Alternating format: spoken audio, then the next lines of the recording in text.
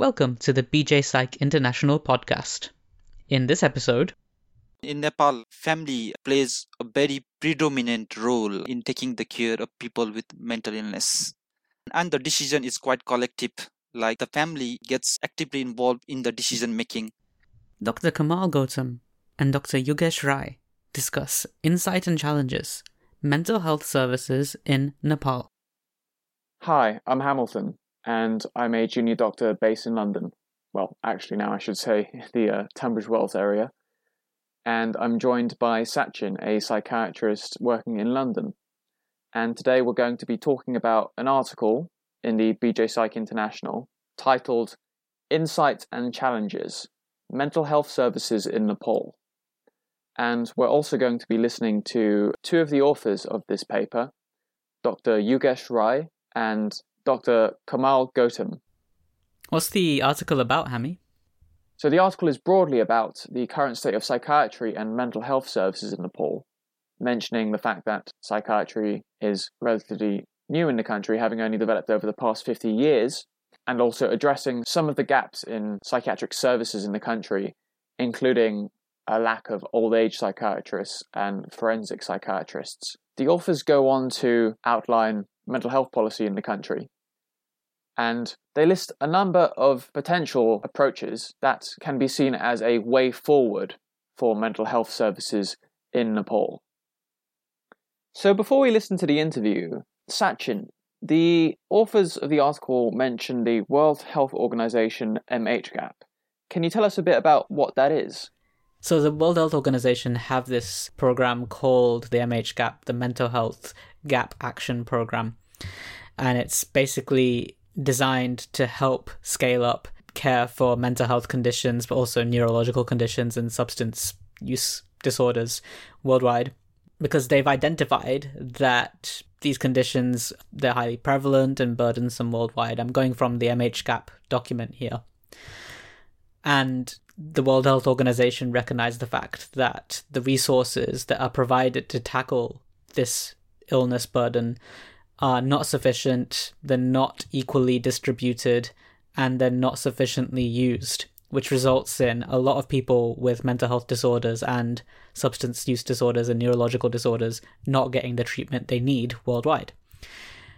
And so, the World Health Organization says the gap between what is urgently needed and what is available to reduce the burden is still very wide, and so they have the Mental Health Gap Action Program, which reflects their commitment to reducing that gap, hence MHGAP.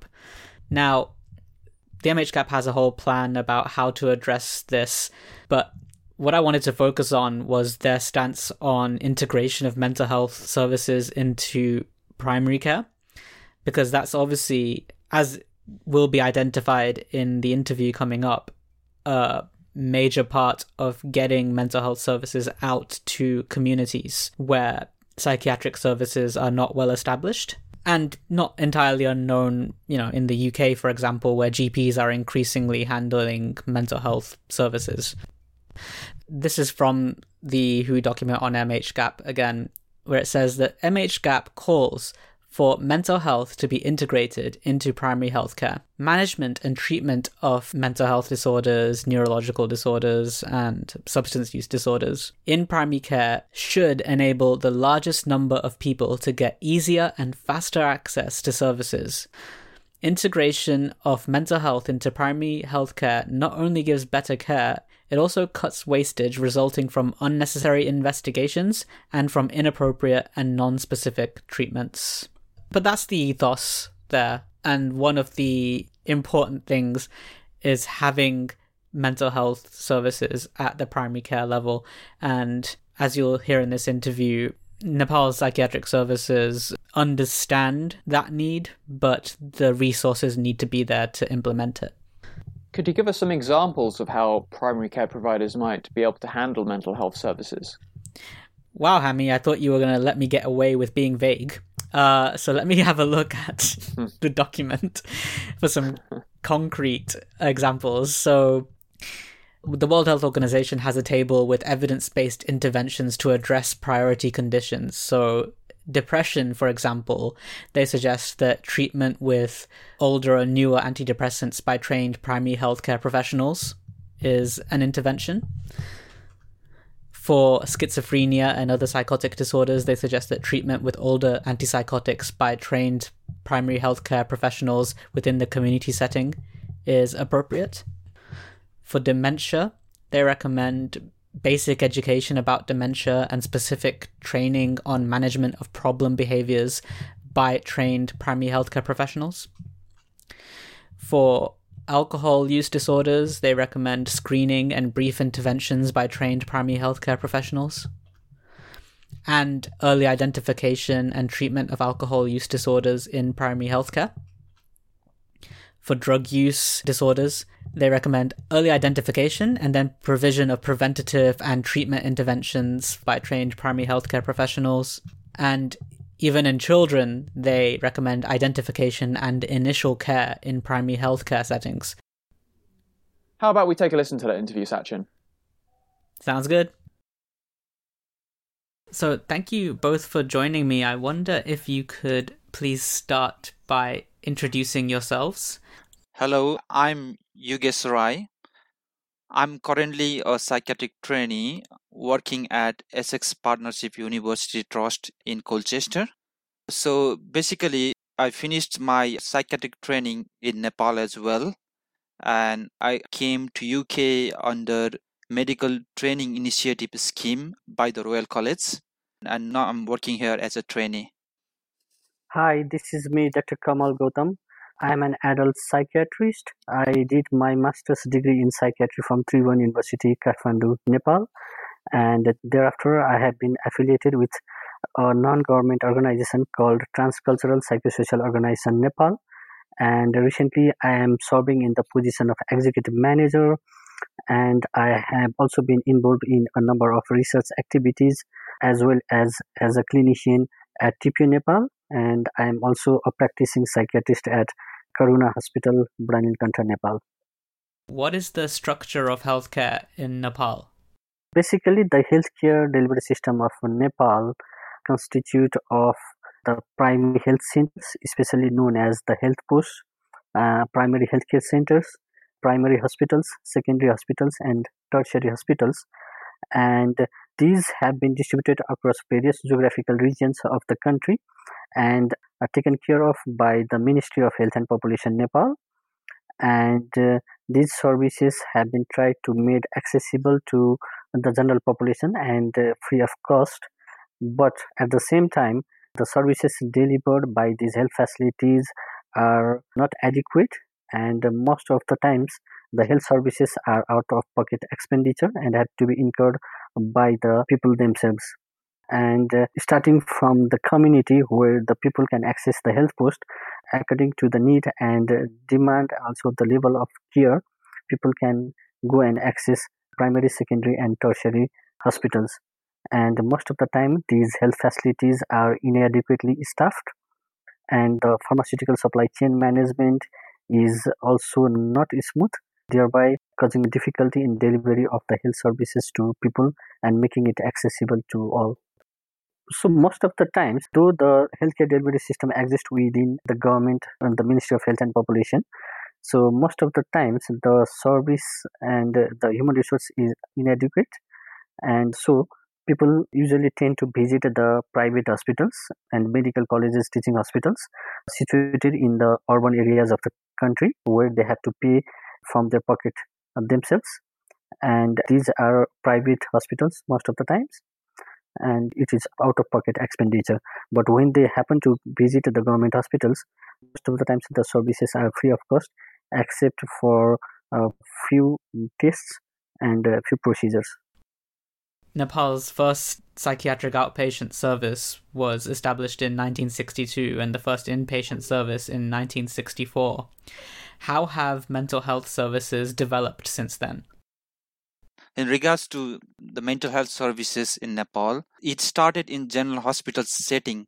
Unlike in most countries, the mental health service started with asylums. So in comparison with the UK, I find mental health services works closely with other in general hospital setting Rather, I find here that the mental health trust and the acute trust or other medical specialties are run by different organizations. So we only have one mental hospital established in 1984. It is now in Lalitpur, Lagankhel. The capacity is around 50 beds. This is the only mental hospital in Nepal. So most of the mental health services are provided by medical colleges in Nepal. Mostly these are located in the urban areas. And also there are regional government hospitals or hospitals at the province level. They do provide mental health service as well. And there are also few private hospitals who specifically provide mental health services. And additionally, since we have been working in the field of mental health in Nepal for quite a long time, we find a huge treatment gap in Nepal. And TPU Nepal, we conducted a research under the program for improving mental health care in Chitwan district of Nepal. And we found that almost 90% of the people with alcohol use disorder and depression did not receive any care for the last 1 year. So it emphasizes on the need to fulfill the treatment gap and make the mental health services accessible to the general population. And since most of the mental health services are centered around the cities and urban areas, and people residing in the most rural areas of the country in diverse geographical setting are often deprived of mental health care. So this is the scenario, and a number of non-government organizations like Transcultural Psychosocial Organization Nepal, CMC Nepal, and UMN, CBICT, these organizations have been working on the principles of community mental health care, and especially TPU Nepal, we had been advocating for integration of mental health care into the primary healthcare setting, where we generated an extensive evidence on the feasibility, acceptability, and appropriateness of the services delivered by the primary healthcare providers who were trained on WHO Mental Health Gap Action Program. And thereafter, over the last few years, the government, the Ministry of Health and Population has been trying to integrate the mental health services into the primary healthcare setting, and it is supposed to reduce the treatment gap and make the services accessible. But at the same time, due to COVID-19 and ongoing various types of disasters and the limitation of resources and funding, these have not been scaled out throughout various regions of the country. So there still exists a treatment gap and the burden of the disease. You mentioned in terms of non-governmental organizations, their role was particularly important. Yeah. So especially the community mental health services started in Nepal in 1984, where the United Mission to Nepal, they started the primary healthcare clinic, and then there was a set of services from the Tribhuvan University Teaching Hospital. And thereafter, with other non-government organizations coming into existence, they have been working on training various cadres of personnel, like the community psychosocial counselors, the community psychosocial workers, who are trained on training ranging from the 7 days to 6 months duration. And these cadres of service providers, they provide basic psychosocial support and some sort of focused psychosocial support, especially depending on the behavioral activation component of depression and also the motivation enhancement therapy for alcohol use disorder. So these sort of counseling support services have been rendered in the community by these organizations. And at the same time, we try to refer the cases who have mental health problems from the community to the health facilities, so that the government health workers are then trained, and after the capacity building, or especially on training on MHGAP, these primary healthcare providers, they do the assessment and then they provide medication and follow-up services through the primary healthcare centers under the healthcare delivery system of Nepal government. And this has been gradually progressive over the last few years, and the government has been able to scale up this community mental health program through various regions of the country. And a community mental health care package was developed in 2018, and thereafter, based on this community health care package, the community mental health programs are designed, developed, and then implemented to make the mental health care and psychosocial support services available to the general population across various regions of the country. Dr. Gautam, would you care to describe your specific role with the transcultural psychosocial organization Nepal? So basically, Transcultural Psychosocial Organization Nepal is a non-government organization working on the delivery of mental health care in Nepal. And TPO Nepal works on 4 major themes: the capacity building, service delivery, research, and advocacy with the government. So I have been affiliated with this organization for past 4.5 years, and where I joined as a consultant psychiatrist, and then I gradually took over as a program manager, deputy executive manager, and then I have been serving in the position of executive manager for last 1.5 years. And I am also been involved actively in researches, especially with the children and adolescents, and also the biological research, and also randomized controlled trials in Nepal. And I also work directly with the Ministry of Health and Population in drafting the training curriculum, in revising the National Mental Health Policy, formulation of National Mental Health Strategy and Action Plan, and then arranging training and then supporting the government directly in all sort of technical programmatic development and advocacy for integrating mental health into primary healthcare setting in Nepal. We covered the payment system for healthcare in general in Nepal, and that typically publicly funded healthcare will be understaffed and people will tend to pay out of pocket. With mental health disorders, is it the case that there are certain mental health disorders which are expected to be free of charge for treatment? So actually, the government has developed a basic health service package, so which basically means that those disorders which have been included in the basic health service package would be provided free of cost to every native citizens. So this is how the government has been providing the services to people. But contrastingly, mental health disorders were not included in the basic health service package before last 1 year. So most of the time, people had to pay for getting mental health services, and there were no trained human resources, especially the psychiatrists and psychologists being centered in the urban areas, and the lack of trained human resources in the rural areas, people had difficulty getting mental health services. But last year, the government of Nepal, Ministry of Health and Population, revised the basic health service package, including depression, psychosis, alcohol use disorder, and epilepsy in the basic health service packages.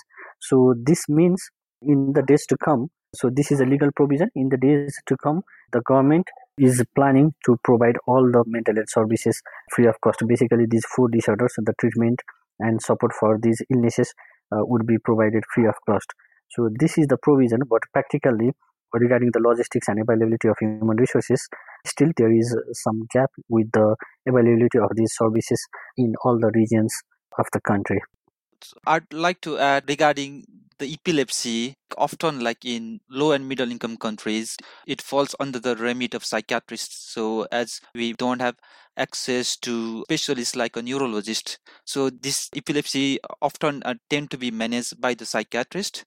And we can see on the list what medication do we use in the management of epilepsy. So it's often like phenobarbital and phenytoin. So often when we manage epilepsy in community settings, we see patients on these medications. And so this refers to the list of medications covered in the basic health service package. So in addition to covering those mental health conditions treatment free of cost, these medications will also be covered free of cost.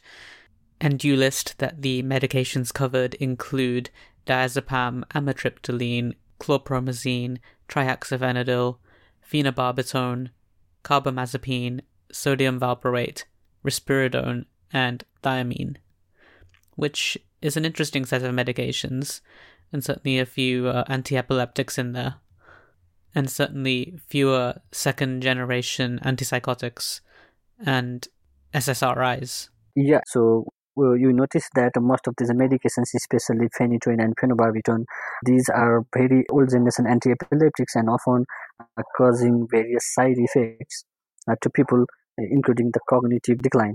And so organizations like TPO Nepal, we have been advocating for incorporating other psychotropic medications which would be safer and also more cost effective and also had lesser side effects. So based on continuous lobby and advocacy with the government, finally sodium valproate and carbamazepine were added into this list. And some of these drugs have been procured and have been supplied to few of the regions of the country with mental health programs, but still there is no continuous supply of these medications, and this is one of the gaps that has been existing in mental health in Nepal.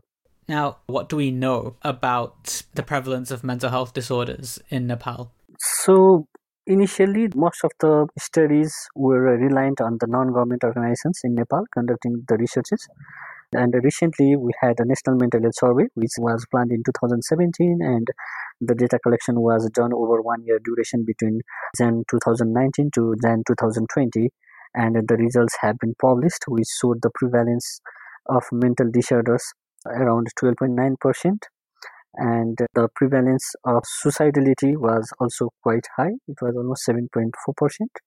And it also has highlighted that the mental disorders are quite prevalent in the community, including the children and adolescents. And most of the mental disorders seem to be highly prevalent in province number 2, which has a lower human development index, has porous borders with India, and also gender-based violence, dowry system, stigma, and other traditional practices being more common in this region of the country.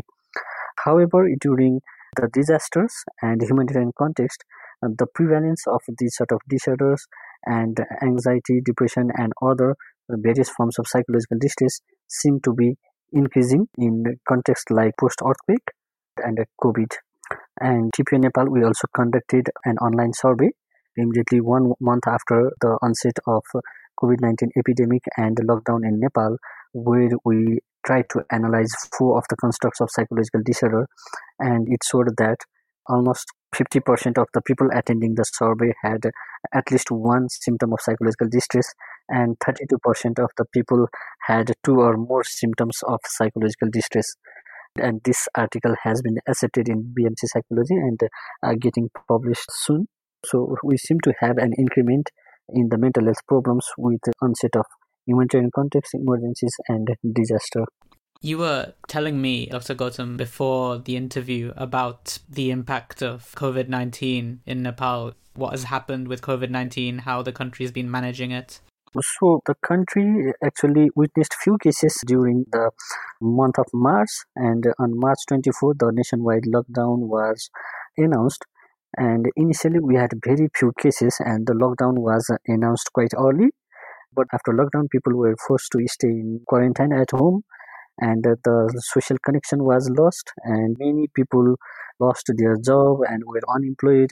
And with ongoing economic recession, people seem to have problems with managing their daily livelihood, sustaining their families. And so we also conducted one study on the prevalence of suicidal behavior during the COVID-19 epidemic in Nepal, and where we saw that the rate of increase in suicide and suicidal behavior was quite higher this year, especially following the epidemic. So during the last 4 months following the lockdown, rate of increase of suicide was 19.4% as compared to the previous year. And so we could see that the suicidal behavior had increased, and also we could see a lot of people presenting with mental health problems. And also practically, like I am performing as a telepsychiatrist as well, and TPA Nepal, we provide telemental health services to people free of cost, where we run a helpline, and we have been receiving a large number of calls through this helpline as well. And the number of people seeking care is increasing, and most of the times their stress seems to be precipitated by the economic problems, financial constraints, loss of employment, and difficulty sustaining their family. And also the number of people suffering from gender-based violence has been increasingly reported in Nepal, and also the number of people attempting self-harm seem to have increased. So overall, we can say that the mental health problems have been increasing, and the need for mental health services has been emerging further in these days. And how about access to mental health services? Aside from the telemental health services which are provided, has that been maintained, or has COVID-19 posed difficulties with providing mental health services? So another gap that we saw was since there was a lockdown for almost more than 6 months, and people who has been previously diagnosed, who had pre-existing psychiatric illness, and who were previously under psychotropic medications, they could not make up their follow-up visits to psychiatrists and psychologists in urban areas. So their treatment continuity was hampered, one thing, and at the same time, while the mental health problems seemed to be increasing and there were incidents of more people with mental health problems, they also had difficulty visiting the psychiatrist for appointment and also continuing their starting their services. So there seems to be increase in the mental health problems, but at the same time there was a barrier with the linkage to the available services and resources. So this could have resulted further increment in the mental health problem and disruption of psychotropic medications and services, relapse of illness, and that was also quite illustrated in one of the other studies that we conducted during this COVID-19 lockdown.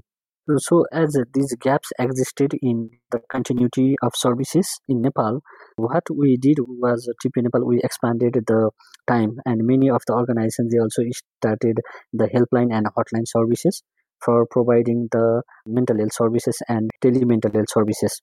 So this is a new barrier to accessing mental health services throughout the world, in fact. But one existing barrier that you already mentioned in your paper is that of how mental illness is viewed within Nepal and the stigma towards mental illness. Can you tell me more about that and how it interferes with accessing mental health services? In countries like Nepal, there is a lot of stigma associated with mental health care. The previous research showed that almost 52% of the people with mental health problems, they seem to visit the traditional faith healers. So there is a lack of awareness, one thing. The other thing is there is associated stigma, and people tend to hide their problems, and they do not know that it is a mental health problem most of the time and tend to visit their traditional faith healers, especially Dhami Zakris and Gubazus and others. And that's how the pathway to cure is when there is a psychiatrist or a specialist, it's delayed most of the time.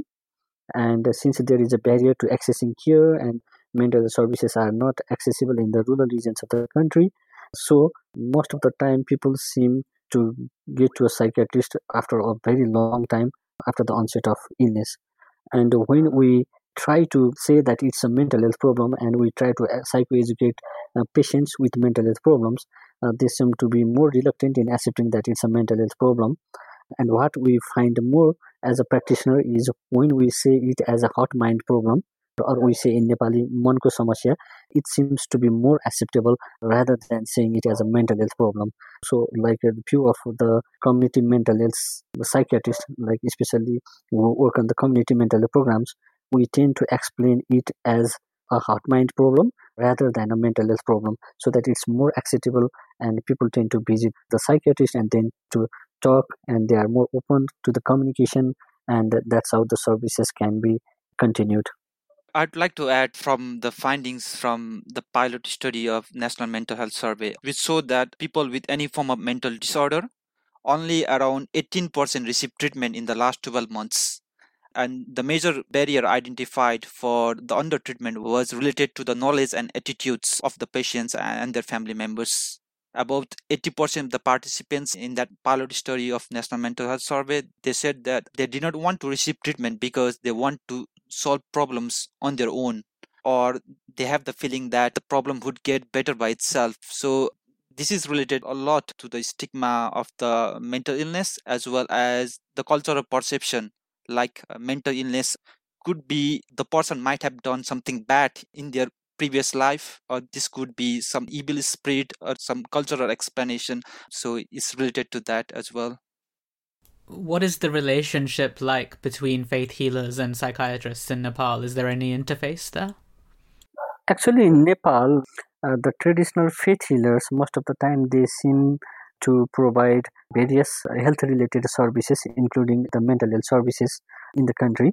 And so, whenever people have some sort of physical illness, or if they have some sort of mental illness, they seem to visit the traditional faith healers, because these traditional faith healers are quite available in larger number and they are locally accessible, people have faith in them, and they believe that they have been hunted by spirit, or it is due to their misdeeds in previous lives. And so if they go to the traditional faith healer, they believe that he will perform some ritual and he or she will be free of our illness. So that's how they believe, and they perform the rituals regularly when they fall ill. And these traditional faith healers, most of the time, they are illiterate or maybe less educated, and they seem to be more of their practice and profession, and they seem to be reluctant in referring them to a psychiatrist or service provider, because if they refer to the psychiatrist or a service provider, their profession and their service is hampered, and they believe that their patients are also lost. So most of the time they are reluctant in referring them. And at the same time, what I believe as a community mental health practitioner is, if we enroll them as a part of mental health program in the community, saying that yeah, you do your own ritual, but at the same time this is a sort of mental health problem, and only your ritual performance would not relieve his or her problem. So if you refer them to a community mental health practitioner, then they will get well, and there will be a more compliance to your treatment. So what you can do is you do your ritual and then perform them, refer them to the mental health practitioner, so that they can get treatment on time, and at the same time you can continue your services. So that's how a few of our organizations, we have been trying to incorporate them into the community mental health care package. But many of the times it's difficult because they are more traditionally deep rooted, and they more believe it as a misdeeds from previous lives, and they can perform some sort of magic or traditional healing practices which will relieve them of mental health problems. So this is sometimes challenging, but at the same time attempts have been made to train them, to sensitize them on mental health, and at the same time linking the patients from the community to the mental health care within the community and the urban areas where psychiatric services are available. Now, Yogesh, you mentioned that part of the barrier is mental health knowledge with the patient themselves, but also with family. What is the family role in caring for someone with mental illness or managing their illness? So in Nepal, family plays a very predominant role in taking the care of people with mental illness. So unlike UK, like people are quite autonomous. Patients often make their own decisions. And this is quite contrasting in Nepal. Like the autonomy is limited and the decision is quite collective. Like the family gets actively involved in the decision making. So even if the patient wants something, ultimately the final decision depends on the senior family members. And this decision is taken into account while we are delivering care to an individual patient. Lots of things are involved here in terms of providing financial support for the care. The family usually funds the care out of their pocket. And also, for example, if a patient has to get admitted in the mental health unit, the patient on their own, it's very difficult for them to get admitted. So there has to be at least a family member or friend accompanying them in their inpatient admission as well, because in terms of admission, logistic support is needed to provide to the patient. For example, taking care of the patient, bringing them food, and also procuring medications, and also like if we have to do some test, payment of the bills, and also to get the test reports and things like that. So family members are extremely involved in the care, and it is very important. Otherwise, often people who don't have family members, it's very hard for them to access mental health care. Now, can we talk about the psychiatric training in Nepal as part of medical training? What is that like, and how does that contribute to the workforce? What is the size of the psychiatric workforce in Nepal? Currently, the rough estimate is that there are about 200 psychiatrists in the country.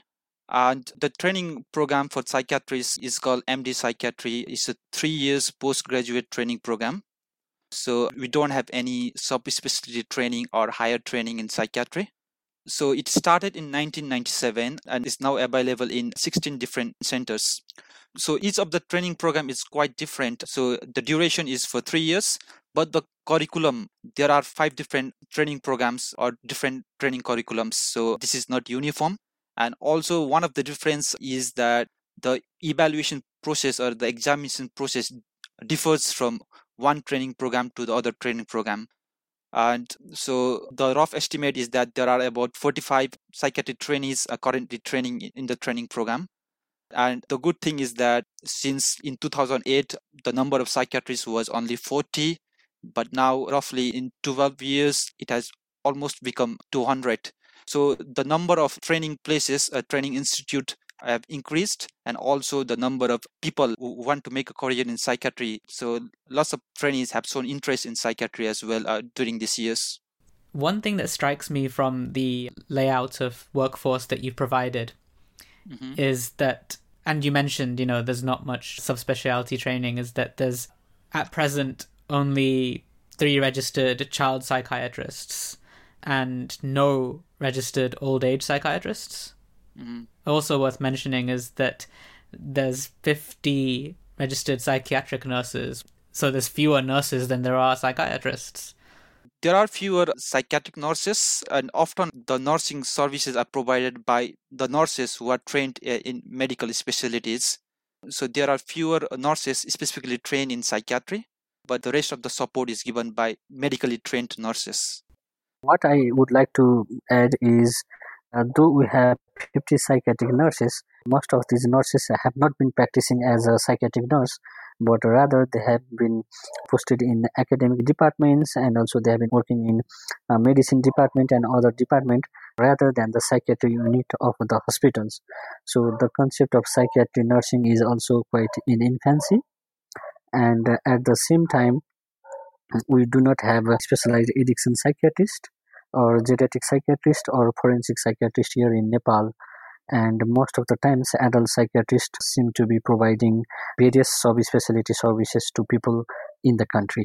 And I think there was something else to mention about specific child and adolescent psychiatry, which I believe was that there's only one full-time outpatient clinic for children in Nepal, and there's no dedicated inpatient unit for children.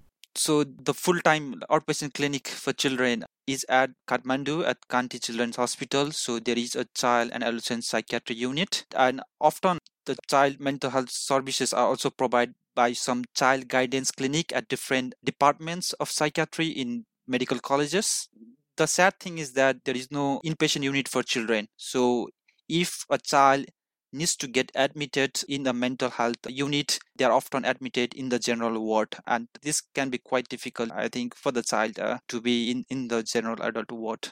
Now, National Mental Health Policy, to move on to policy, was formulated in 1996. What has been the progress since then?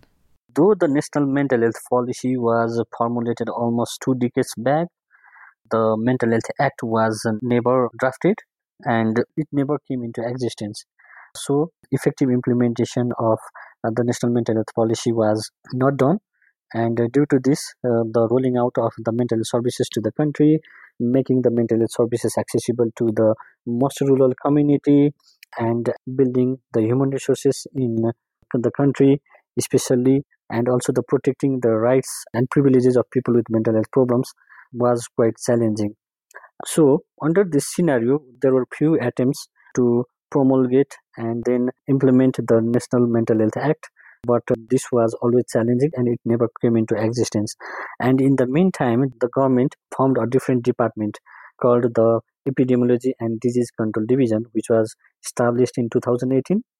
And after designation of this department as a focal unit for mental health and non-communicable diseases, there has been a good momentum in establishing the mental health care system in Nepal. And currently, the government has drafted the National Mental Health Strategy and Action Plan. So it's a 5-year plan, and it defines the strategies quite well. And this also divides the role of local government, the provincial government, and the federal government on rolling out the community mental health services based on the National Community Mental Health Care Package. And this is supposed to be endorsed by the Ministry of Health and Population over next few months. And once this comes into existence, I anticipate that the community mental health programs will be more effectively implemented, and the services will be more accessible to the rural communities in the country. And so the strategies you mention are part of attempts to revise the mental health policy and is awaiting endorsement by the Ministry of Health and Population. The strategies contained within this draft are: 1, to ensure the availability and accessibility of optimal mental health services for all the population of Nepal; 2, to ensure management of essential human and other resources to deliver mental health and psychosocial services; 3, to raise awareness on mental health, to demystify mental illness and to reduce associated stigma and promote mental health; 4, to protect fundamental rights of people with psychosocial disability and mental illness; and 5, to promote and manage mental health information systems and research in mental health programs. Yeah, this has been listed out in the recently drafted National Mental Health Strategy and Action Plan. And TPU Nepal and myself, I have been involved as one of the technical experts in drafting and then revising and then conducting formal consultations with the provincial and local government in different regions of the country. And I hope this will be endorsed by the Ministry of Health and Population soon. Can you please tell me about the Psychiatric Association of Nepal? Psychiatric Association of Nepal was established in 1990. It is currently affiliated with World Psychiatric Association, World Association of Social Psychiatry, and SARC, that is South Asian Psychiatric Federation. It regularly organizes annual meetings and also continuing medical education programs and seminars, not only in Kathmandu, but also in different regions of Nepal. It also publishes a peer-reviewed journal that is called Journal of Psychiatrists Association of Nepal, and this is published twice in a year. And the recent activities of Psychiatrists Association of Nepal are it has been quite active in the national mental health programs, raising awareness about mental health on the media, and also in policy reforms and advocacy. You finished the article with 7 different areas you have identified for development and growth of mental health services in Nepal. So shall we just have a look at those points? The first area which you identify is a need to increase the mental health care budget. The budget allotted for mental health in Nepal is still not adequate. So it is said that the budget allotted for mental health should be around 10%, but most of the times it's less than 1% of the total health budget allotted every fiscal year. So we see that with this funding and resources, the demand for scaling of mental health care is quite challenging. You then identify the need to increase mental health awareness and fight stigma. So as we talked before, most of the times people do not know about the mental health problems, and they seem to go to traditional faith healer and they seem to hide their mental health problems. So we need to conduct a massive awareness and sensitization campaigns, and at the same time stigma associated with mental health care among the healthcare providers as well as people with mental health problems and their families is quite high. So conducting anti-stigma campaigns and maybe often mobilizing the service users has been found quite promising in few of the research evidences from TPU Nepal. So I believe we need to conduct awareness programs and anti-stigma campaigns. And then the need to increase recruitment of psychiatrists, but also to create positions for other aspects of the mental health care workforce. The positive thing is that the number of psychiatrists has increased, as well as clinical psychologists and also community-based psychosocial workers and psychosocial counselors. So now it's high time the government starts creating vacancies in the government hospitals and in government settings for recruitment of this manpower, so that it could be utilized in a better way, and also they could go to every corner of the country and serve the people residing all over Nepal. And then the need to expand subspecialties within psychiatry. This is, I think, another emerging need. With time, we do need sub-specialties in psychiatry, and this could be initiated at the medical colleges and the universities. So one important thing that is happening in the country is the development of sub-specialty program in child and adolescent psychiatry by the CAP unit in Kanti Hospital in Kathmandu. So similarly, several programs need to be developed in old age psychiatry, addiction, and forensic psychiatry as well. Then you identify the need for a suicide registry and the need for a suicide prevention strategy. In Nepal, we see that there is no formal suicide registry, and most of the times the cases of suicide happen to be reported by the Nepal police, and only the cases who have attempted suicide are reported. And the people committing suicide outside the country are never reported, and most of the times when they are brought for forensic examination or autopsy, and this is reported. And in the most rural regions of the country, when people commit suicide, they are often unnoticed, and people cannot come and report to the police due to geographical inaccessibility. So I believe that the number of suicide cases that has been reported is false, and at the same time we do not know the data of suicidal behaviors, especially the deliberate self-harm and other attempts. So we need a formal registry, and at the same time there is no national suicide prevention strategy, and suicide has been emerging quite largely over the last few years. So we need to have a formal suicide prevention program and package as well. And most of the programs on suicide prevention have been initiated and implemented by few non-governmental organizations, and the country at large lacks the wide-based suicide prevention programs in the community. So this needs to be developed and also implemented over the coming years.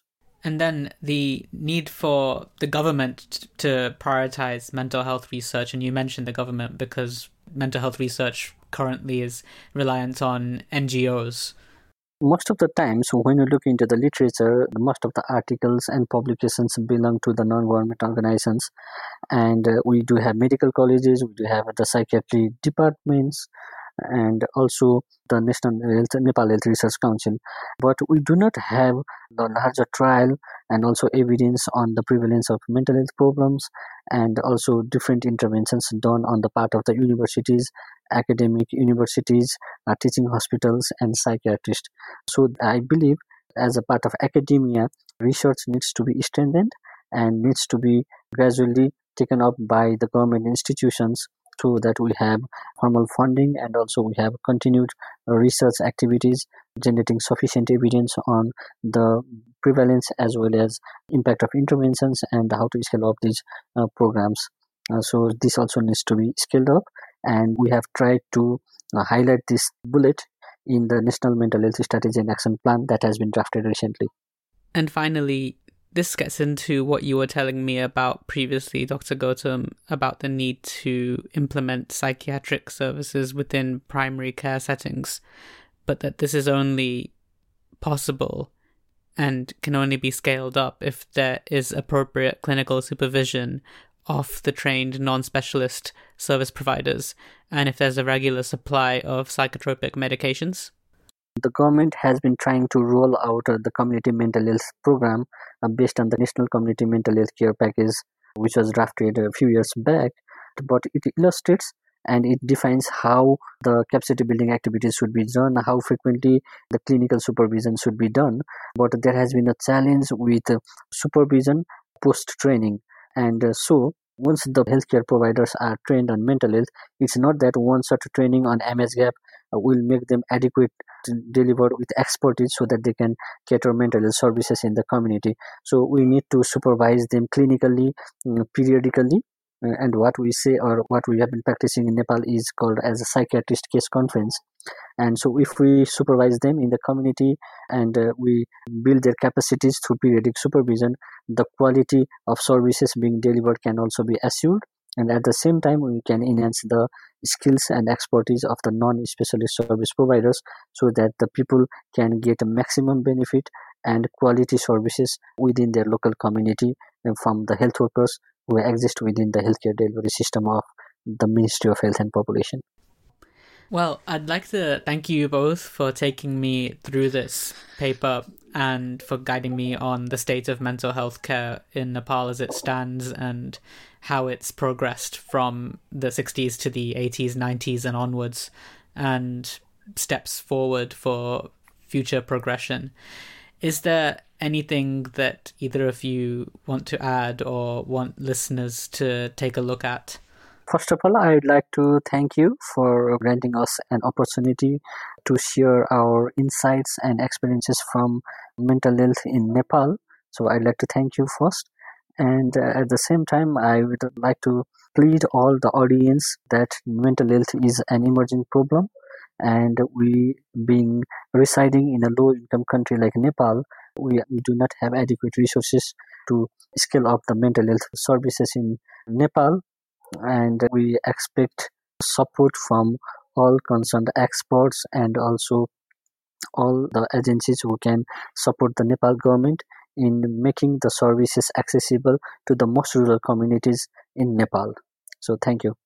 I'd like to thank Sachin for providing this opportunity to talk about our article about the challenges of providing mental health services in Nepal.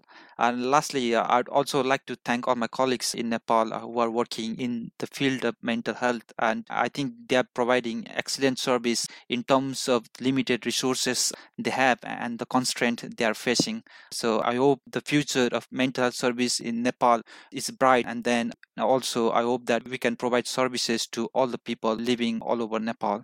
The article is Insight and Challenges Mental Health Services in Nepal in the BJ Psych International. Dr. Kamal Gautam, Dr. Yogesh Rai, thank you for joining me. Okay, thank you very much. Thank you. You know, Sachin, I always find these articles on mental health services in other countries, as well as the interviews with their respective authors, quite enlightening. As, to be perfectly honest, there's a lot that I personally don't know about mental health services in other countries. And I find it really useful to hear about the unique challenges faced in different countries, as well as the strategies that psychiatrists in those countries think might be the best approach for dealing with any potential limitations that they encounter. Yeah, I agree. It's really lucky, and I feel blessed that I'm able to speak to people from around the world, particularly in low-income and middle-income developing countries, about how psychiatry operates in low-resource conditions. So it was interesting to hear that currently in Nepal there are about 200 psychiatrists working, which perhaps if you compare to the UK may seem like a smaller number, but the fact that this is an increase from 40 psychiatrists back in the year 2008, that's quite a substantial improvement that was made over a fairly short period of time. And it sounds like the postgraduate training scheme, which started in 1997 for psychiatry, has been fairly successful in Nepal. And not only have they upped their number of psychiatrists, but the subspecialties are beginning to flourish. It's the very small beginnings, but from having no child and adolescent psychiatrists to having, is it 3? I believe it's 3, yes. That is no small thing to introduce an entire subspecialty. And can you imagine being one of the 3 child and adolescent psychiatrists in Nepal? To be honest, I can't even begin to imagine it. I mean, it's only outpatient services, no inpatient facilities whatsoever. Yeah, that does make me think, though, because obviously they mentioned that in the case where children may need to be admitted to an inpatient facility, they typically get admitted to adult wards. But that just reminded me that the UK has had its own scandals of children being admitted to inappropriate places because there aren't enough child and adolescent inpatient spaces available for them. No, absolutely. And so it hits home, you know, like thinking that the UK, when it comes to CAMHS, is definitely resource deprived. You know, we sometimes talk about low resource countries, but, you know, it's not like we are sufficiently resourced here in the UK. And then just imagine how things are in countries where there are no child and adolescent inpatient facilities. I did like your question, Sachin, about if there's any interaction or collaboration between local faith healers and psychiatry in Nepal. And it seems the answer was unfortunately a sad one, in that it sounds like there may be occasions where faith healers dissuade individuals from seeking psychiatric help and services because it would serve to undermine their very profession. So we have spoken before to people who talk about how psychiatry is interfacing with local faith healers in their own countries. And that seems like a reasonable path forward, especially the way Dr. Gautam even mentioned that in Nepal, it doesn't seem to be through lack of trying on psychiatry's part, right? He said that they were trying to say, look, you refer your patients on to us, we will treat them, and you can continue doing what you're doing because we know, well, we say, right? Because like it's a very sort of ivory tower position to say we don't think what you're doing is working, right? But we don't think what you're doing is working. So send them to psychiatry where we think what we'll do may help, and you can continue doing what you're doing. And between us, we can keep on doing what we're doing. I mean, it makes sense to me, especially because if you continue having only faith healers involved and there's no recovery, then you alienate the patient. Yeah, that could end up alienating the individual from seeking help from anyone. And so it seems like a win-win to me because no one is trying to shut faith healers out of the system. And it would be a very arrogant position to do so. But psychiatry wants to be involved. I mean, it all comes back to the biopsychosocial approach, right? If faith healers are a prominent part of one's community and society, then they certainly, if individuals would like to have them involved in their care, should be part of the dialogue, right? And I think so much of this is not just about interfacing with faith healers, but as our authors have identified, it's about increasing mental health literacy as well and fighting mental health stigma. This whole idea, for example, that mental illness could be, what we sort of worry about here is that it's some kind of moral failing, right? Our authors identified that it could be seen as to do with something that you have done. The root of it is always that you're responsible for your mental state. And we try to get away from that because we see the biological side of things, that we see it like an illness, which does, of course, have a social component, but not a moral component. And so, quite rightly, they identify that one of their 7 steps forwards for improving mental health care in Nepal is to increase mental health awareness and fight stigma, which I think is a global battle. Yes, it's all the more why we stand to learn so much from each other. I will say one more thing. Yeah. In the list of points for what the way forward may be for psychiatric services in Nepal, I do like that one of the points addresses concerns regarding the suicide rate in Nepal and the, at present, absence or lack of a national suicide registry or suicide prevention strategy.